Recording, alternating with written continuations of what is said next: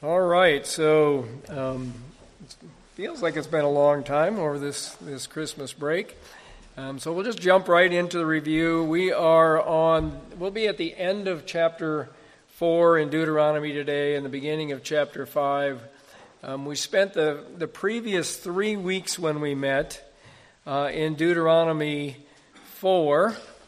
And so remember that is, and then we concluded last time the first message of Moses in Deuteronomy, the first of the 3 that are said on the other side of the Jordan, east of the Jordan River, before the people of Israel enter into the Promised Land, and Moses gives them 3 messages, and the goal of the messages is really well communicated with the last verse that we read in chapter 4. It's not the last verse of chapter 4, but it's the last one that we read, which is verse 40. So Deuteronomy 4:40 says this: "Therefore you shall keep his statutes and his commandments, which I command you today."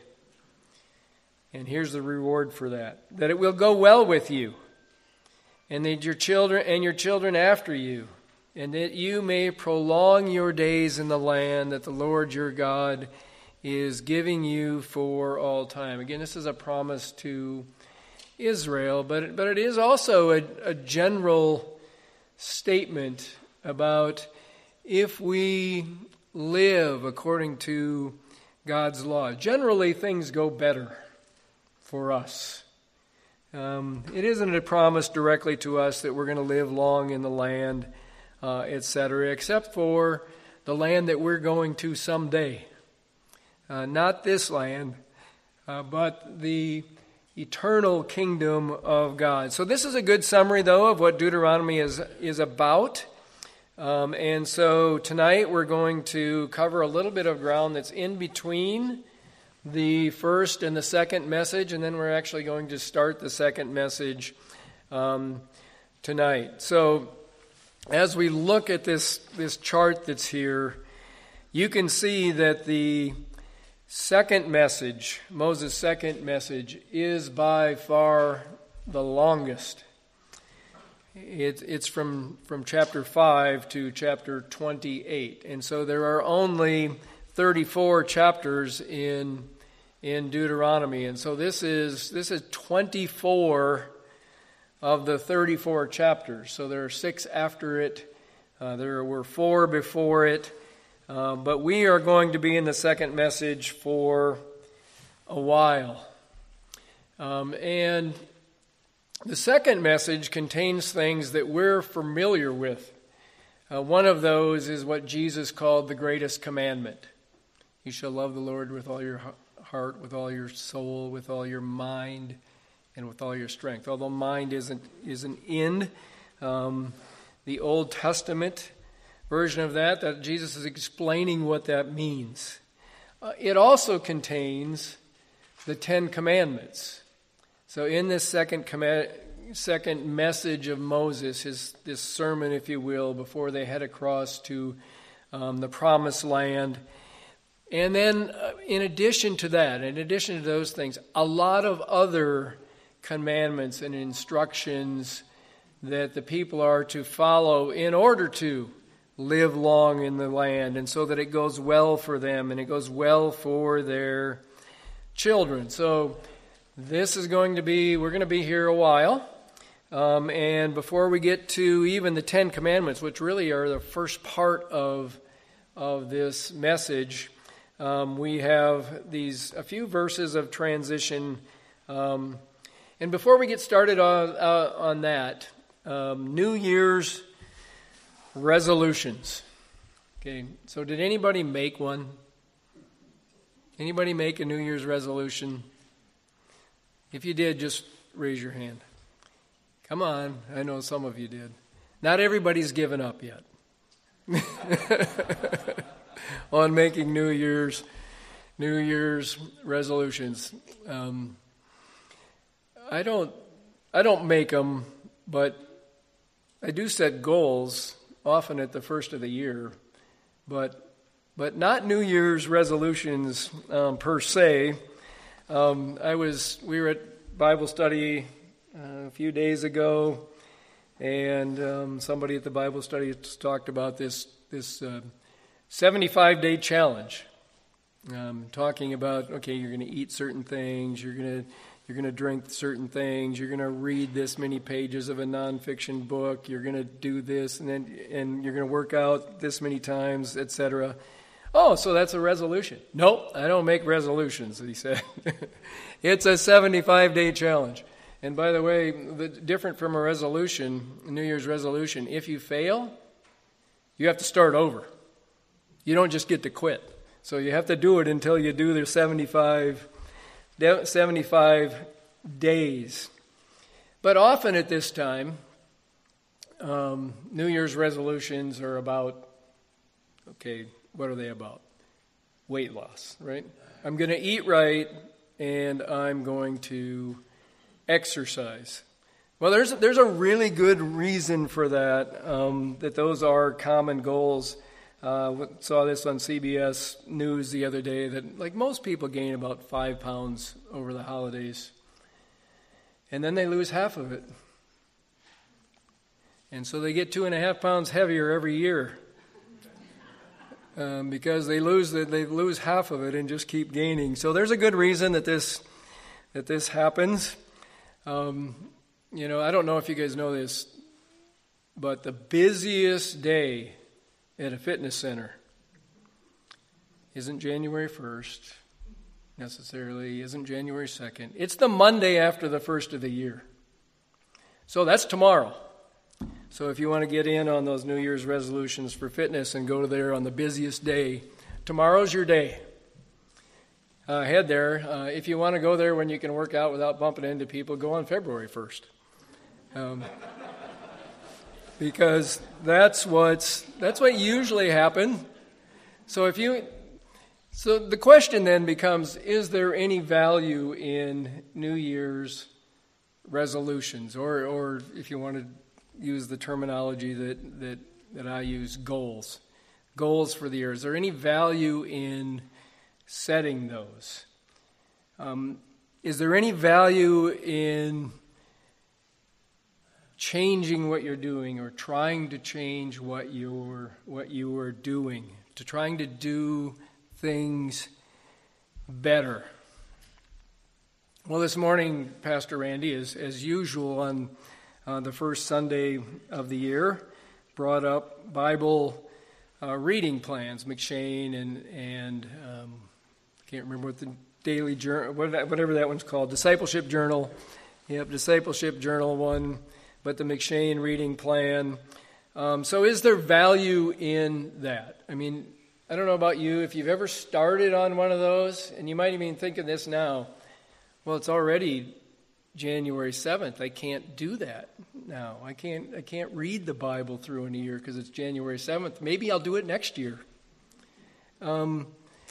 Well, you haven't already blown it if it's January 7th and you want to take up one of those Bible reading plans. It's not really that hard to make up a week. It's hard to make up 51 at the end. But today is not too late to start something like that. And so is there any value in that? You might ask this question. Just as well ask this question: is there any value in a Bible reading plan? Is there any value in knowing God better? Because without Scripture, that just doesn't happen. Right? That it's God's Word, that God makes Himself known to us through His Word. And so ask that question. There are other options too. There are audio Bibles. Any of you heard of the Babylon Bee? It's their byline is fake news you can trust.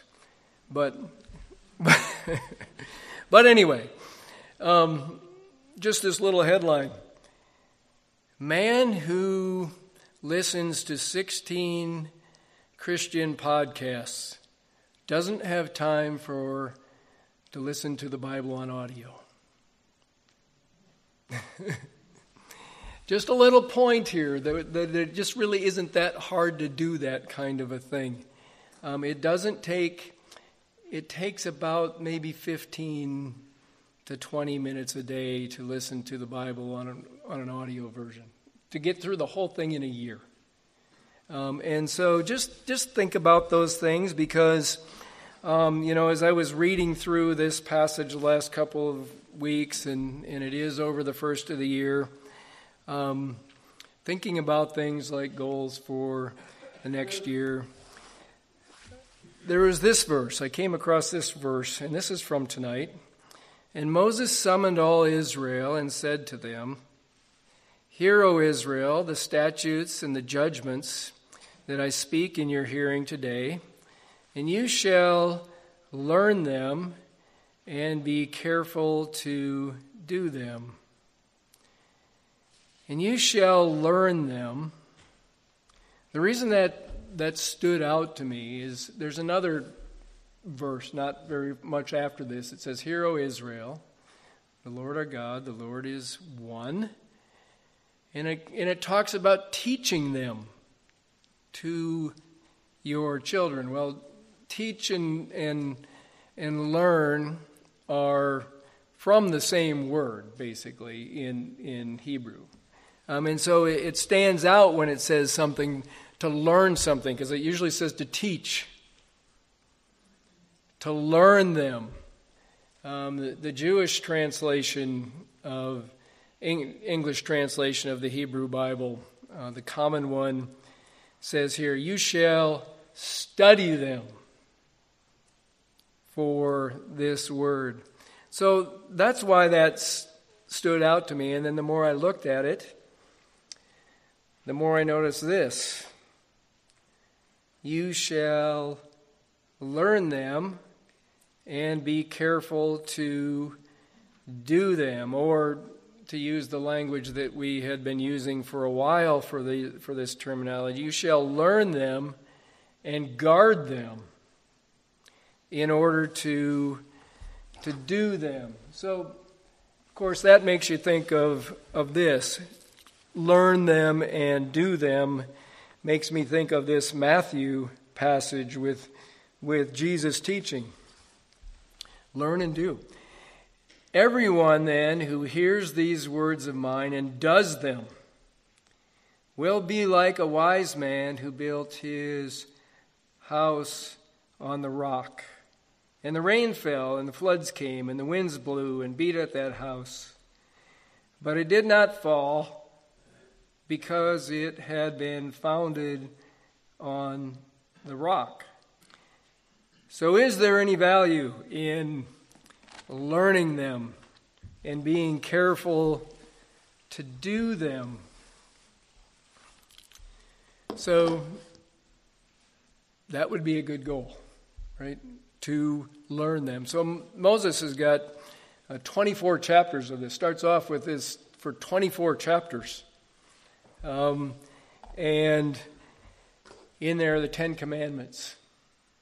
His second message, that's the context here. But in the broader sense, all of Scripture could be included in that. Learn them, because we know that Scripture wasn't complete yet when Moses was speaking this. Maybe none of it was written down yet at this point.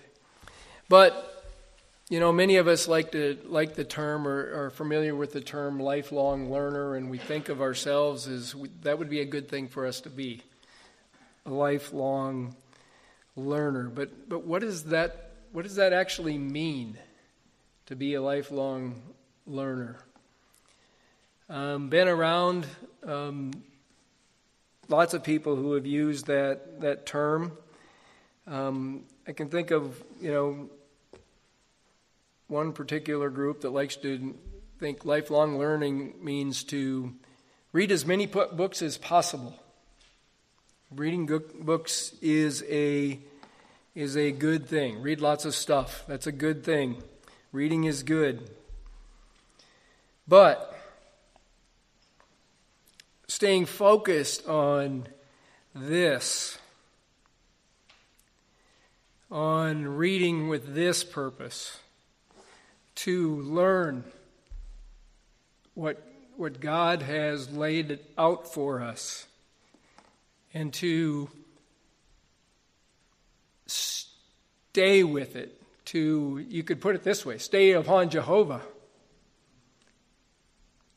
as well, to make that, it shouldn't be a yearly goal, this should be a lifelong goal.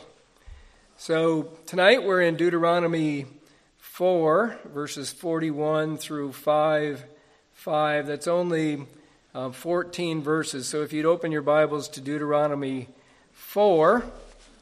If you have the ESV, many of you do have an ESV Bible. I'm going to open it up. And you will have, in these 14 verses, you have 3 different paragraphs. And in those 3 paragraphs, there are 3 different headings that the ESV uses. So the first paragraph is verses 41 to 43, and the ESV uses cities of refuge as the heading for those 3 verses, 41 to 43. That's a good heading for those verses. The next verses, 44 through 49, the ESV has introduction to the law. Well, the word law here is the same word as Torah, or Torah as you more commonly said. So I'd make that little adjustment, call it introduction to the Torah, which means instruction. More than just law, means instruction as well. And then beginning in verse 1 of chapter 5 and all the way through chapter 5, the ESV has the heading, the 10 Commandments. We're just going to cover the beginning of that, so the introduction to the 10 Commandments. So we'll use those for our headings, and here's what we're going to do. We're going to look through each of those sections. So that's what we'll do. The first one about cities of refuge, just going to read through that the first time and go right to the second section and comment on that, on the second section, and do the same with the third. But then we'll return at the end to that first section, the cities of refuge section. So let's begin, and again, with the cities of refuge section, I'm just going to read through it. Not going to make a comment. But we will comment on it later. Then Moses set apart 3 cities in the east beyond the Jordan, that the manslayer might flee there. Anyone who kills his neighbor unintentionally, without being at enmity with him in the time past, he may flee to one of these cities and save his life. Bezer in the wilderness on the tableland for the Reubenites, Ramoth in Gilead for the Gadites, and Golan in Bashan for the Manassites. So now we'll comment on those later. We'll move on to the next section, introduction to the Torah or the law. And the ESV, by that, I think they mean this introduction here at the end, that it's the introduction to the whole second message, this 24 chapters, which is almost exclusively composed of laws, from the 10 Commandments on. And so the next 24 chapters, as I mentioned, are going to be a lot of laws, a lot of case laws, a lot of things that expound on the 10 Commandments. But we shouldn't get the idea think that, well, these are Old Testament laws, and so they don't really have anything to do with me today. So remember what Jesus said about that. Here's one of the things that Jesus said about that. Do not think that I have come to abolish the law or the prophets. I have not come to abolish them, but to fulfill them. For truly I say to you, until heaven and earth pass away, not an iota, not a dot will pass from the law until all is accomplished. Therefore, whoever relaxes one of the least of these commandments and teaches others to do the same will be called least in the kingdom of heaven. But whoever does them and teaches them will be called great in the kingdom of heaven. For I tell you, unless your righteousness exceeds that of the scribes and Pharisees, you will never enter the kingdom of heaven. So there's a lot in those verses that Jesus said, but one of those is that we're not supposed to think that these laws are temporary. Now, some of the details with Israel, specifically as God's old covenant people, will be different, but many of the principles are the same principles that we should have today. So we'll read this section now. Deuteronomy 4:44 through 49. Make a few observations as we go through this. This is the law, or this is the Torah. This is the Torah that Moses, these are the instructions, you could say, that Moses set down before the people. So he's teaching the whole congregation here. He's teaching everybody, not just the leaders. They're about to enter the promised land. And this is the introductory message to the second message, introductory section. It's not actually Moses speaking yet here, right? He's not talking to the people yet. It's just telling you that this is what is going to happen. These are the testimonies, the statutes, and the judgments which are contained within the law or the Torah. These are saying it again, basically, the Torah, which Moses spoke to the people of Israel when they came out of Egypt. So when they came out of Egypt was a long time before this. So just note that it's almost 40 years before this. So when it says when they came out of Egypt, that was 40 years. This is almost 40 years later, and most of the generation that came out of Egypt has died. But just like the first message, we're now going to go back to the place where Moses delivered this message. Beyond the Jordan, in the valley opposite Bet Peor, in the land of Sihon, the king of the Amorites, who lived at Heshbon, whom Moses and the people of Israel defeated when they came out of Egypt. So here's a different map. I don't know if it's any clearer, but it's got a red circle around it, which is about where this is. It's not part of the promised land. It's on the east side of the Jordan, which was not part of the promised land. It was a land given to the people of Israel as a blessing to them, and also because of the great sins of the Amorites who were living there. God gives Israel this land, and this is where this message takes place.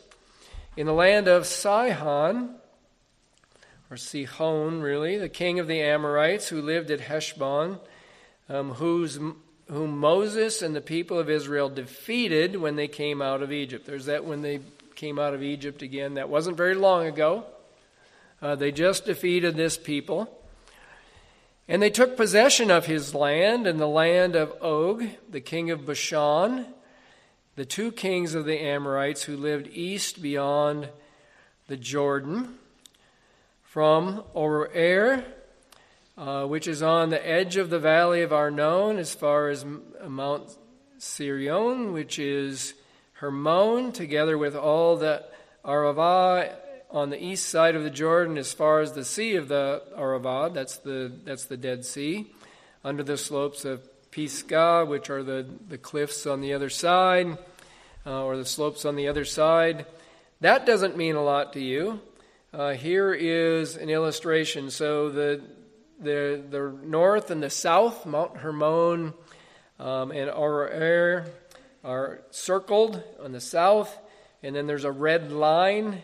So it's everything east of that is the area that we're talking about. Again, not originally part of the promised land, but this is the land that's given to the Reubenites and the Gadites and the Manassites. So, Moses' message was delivered in that region, in that land that was taken there. So, from Og and from Sihon. So the next section is Introduction to the Ten Commandments. So Moses' second message then begins now in Deuteronomy 5:1. And Moses summoned all Israel and said to them, Hear, O Israel, the statutes and the judgments that I speak in your hearing today. So this is going to start, what he's going to do is start with the Ten Commandments. But we're not going to get to those today. And you shall learn them and be careful to or guard them in order to do them. So that's the verse we looked at the beginning here. This is a worthy goal for us. I'm not even sure goal is the right word, because I think goal is supposed to be, you're supposed to be able to see what it looks like when you're complete. And there's a sense of ending when you accomplish it. This is a worthy work for us. It's a life work for us. It's like the statement, we are becoming disciples of Jesus Christ. It's a never-ending work, but what better work could we have than to do this, to learn them and to be careful to do them. So if we were to say that we learn God's Word and we're careful to do God's Word at the end of our life, would that be a good thing? And what would that mean? So what do we have in Scripture right here? What do we have in God's words that we are supposed to learn? Well, this book is by John Frame. I'm going to quote him from a different book. We tend to think that Scripture tells us about salvation, and so and that's what it's about. So once we're saved, then we can just we're good to go, right? Here's a quote from John Frame from Systematic Theology. Scripture contains divine words sufficient for all of life.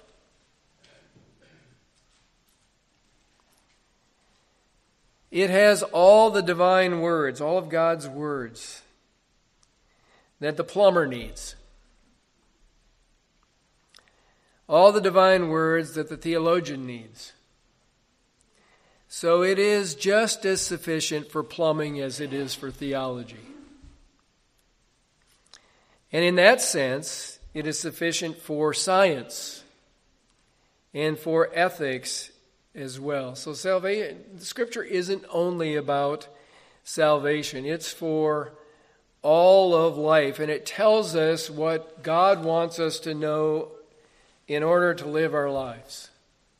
It tells us everything that God wants us to know in order to live our lives. We don't have to look for another word from God about our lives. Scripture gives us all of it. That's what we have here. What does God want us to know to live our lives? Here it is. Right there. That's the whole thing. All you need to know, all you need to do, right there in Scripture. So Scripture is complete now. We have the complete Scripture, and just remind you of what we have. This. A long time ago, we might think that it would be neat to hear God speak the Ten Commandments. A long time ago, at many times and in many ways God spoke to our fathers by the prophets. But in these last days he has spoken to us by his Son, whom he appointed heir of all things, through whom he created the world. He is the radiance of the glory of God, the exact imprint of his nature, and upholds the universe by the word of his power. After making purification for sins, he sat down at the right hand of the Majesty on high, having become as much superior to angels as the name he has inherited is more excellent than theirs. It's complete. This message that we have from God is complete for everything that we need for this life. So maybe if you're a lot younger than I am, you might think, well, we have a lot of time to learn this. If you're my age, you think, boy, what a waste of time I've made by not learning this, and not being tempted to say, I don't have enough time left to make a difference in what I should know and learn to be careful to do. So Moses is about now to remind them of the covenant that they made with the Lord. And so not all the people that are there now were at this place, but Moses says some interesting things here about that. And many of the people who were there at Mount Sinai have died. But the Lord our God made a covenant with us in Horeb. So Horeb is another word for Sinai. So at Mount Sinai, this is talking about when Israel came out of Egypt, right after they came out of Egypt, and they came to Mount Sinai, and the Lord made a covenant with them there. Not with our fathers did the Lord make this covenant, but with us, who are all of us here alive today. So what does that mean? Because many of their fathers died, and only, as far as men goes, the only men that were alive, or that are here alive, were those who are 20 years old or younger, except for Caleb and Joshua and Moses. All of the men that were older than 20 at that time have died. And so what does it mean that not with our fathers did the Lord make this covenant, but with us, who are all of us here alive today? Some of them were alive. Well, John Calvin says this is what it means. I mean, it's obvious what it means. He didn't make this covenant with our fathers only, but with us. Many of you were there when he made it.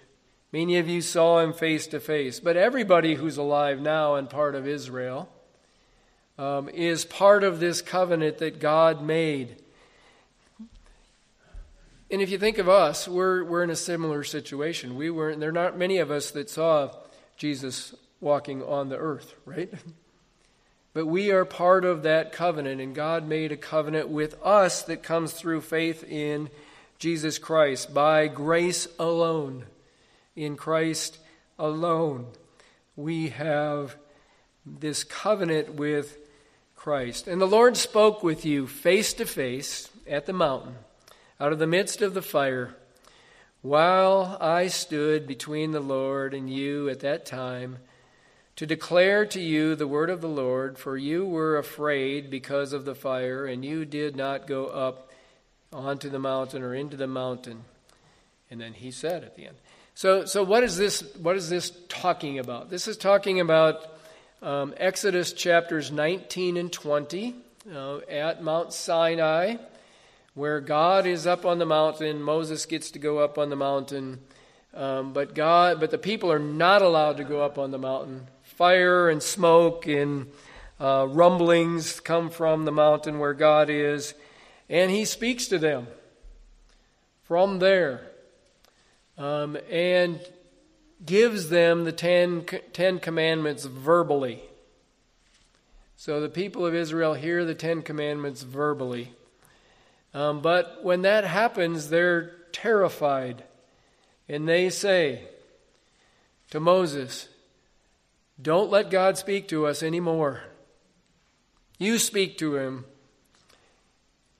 Let him speak to you, and then you tell us what he said." And that's what happens from here on out with Moses. So the Ten Commandments come to the people audibly. The rest of it comes through audibly from God.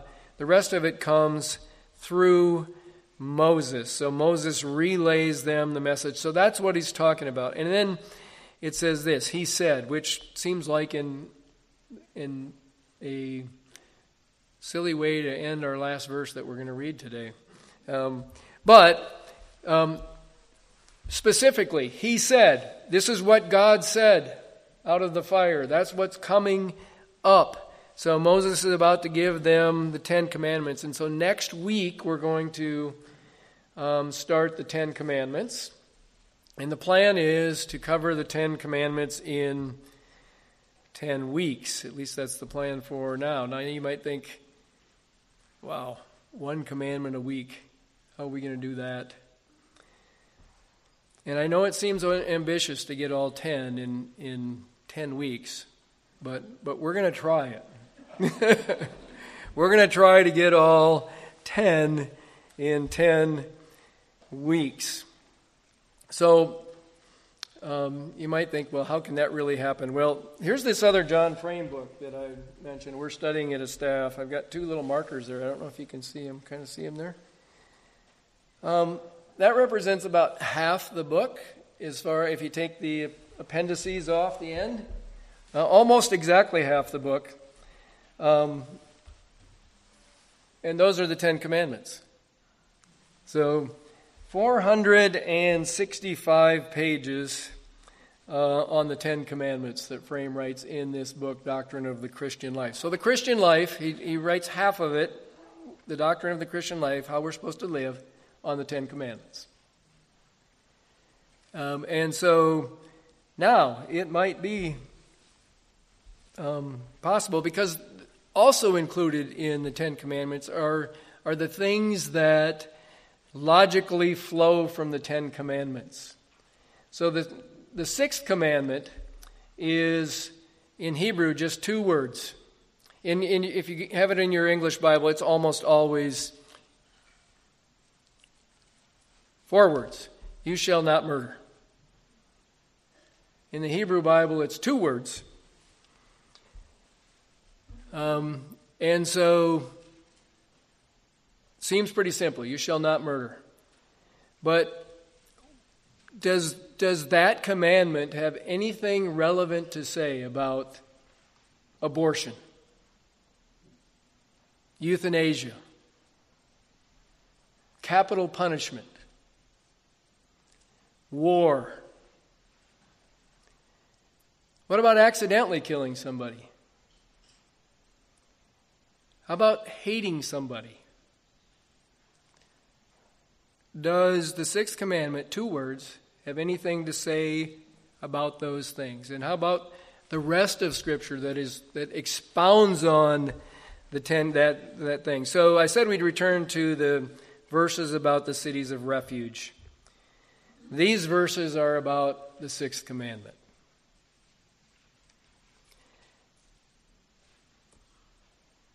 Then Moses set apart 3 cities in the east beyond the Jordan. Okay, so I mentioned that Hebrew had 2 words for the sixth commandment. Lo tirtzach.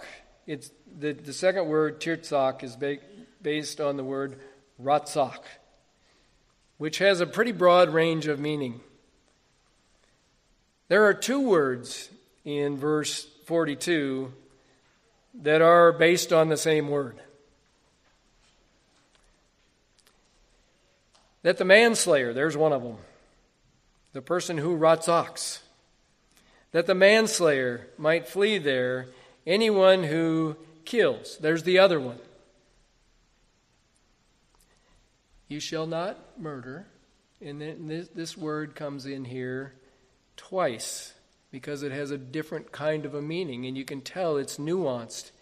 Anyone who kills his neighbor unintentionally, without being at enmity with him, in time past, he may flee to one of these cities and save his life. So there are the two words that are based on the same word as you shall not murder. And what does it mean to be at enmity with him? Without being at enmity to him. Well, it means this. Without hating him in the past. That's what it means. Without hating him in the past. So there are implications for the sixth commandment on things like capital punishment. This verse addresses that. When it can be used. When it shouldn't be used. When an eye for an eye is not just punishment. When you want to avoid escalating things by pursuing somebody and taking vengeance on him, all included here, about hating someone.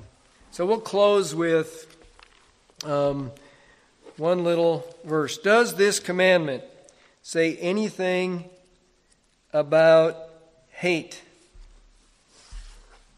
This is from 1 John 3. For this is the message that you have heard from the beginning, that we should love one another.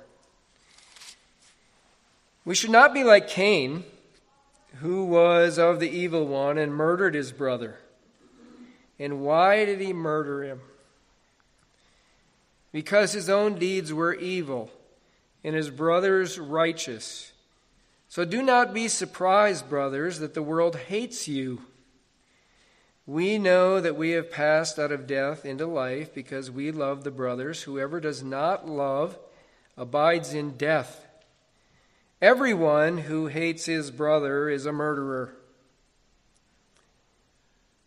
Without hating him in the past, that's the thing that makes it so that somebody who accidentally kills somebody can flee. He's not a murderer if he didn't hate him in the past. And you know that no murderer has eternal life abiding in him. So, the sixth commandment has things to say about hate as well. And so for the new year, and you shall learn them, and be careful to do them. And so for the rest of your life, let's be lifelong learners. You shall learn them, and be careful to do them. Let's close in prayer, and then we'll sing our final hymn. Lord, we thank you for the richness of your word to us, and that you have so graciously granted that we can know everything you require of us, everything that we need to know from you to live our lives, and that it's all contained in this book. Lord, we pray for this group who has heard some of that tonight, that your Spirit would guide us into right understanding of your word to us. We pray this in Jesus' name. Amen.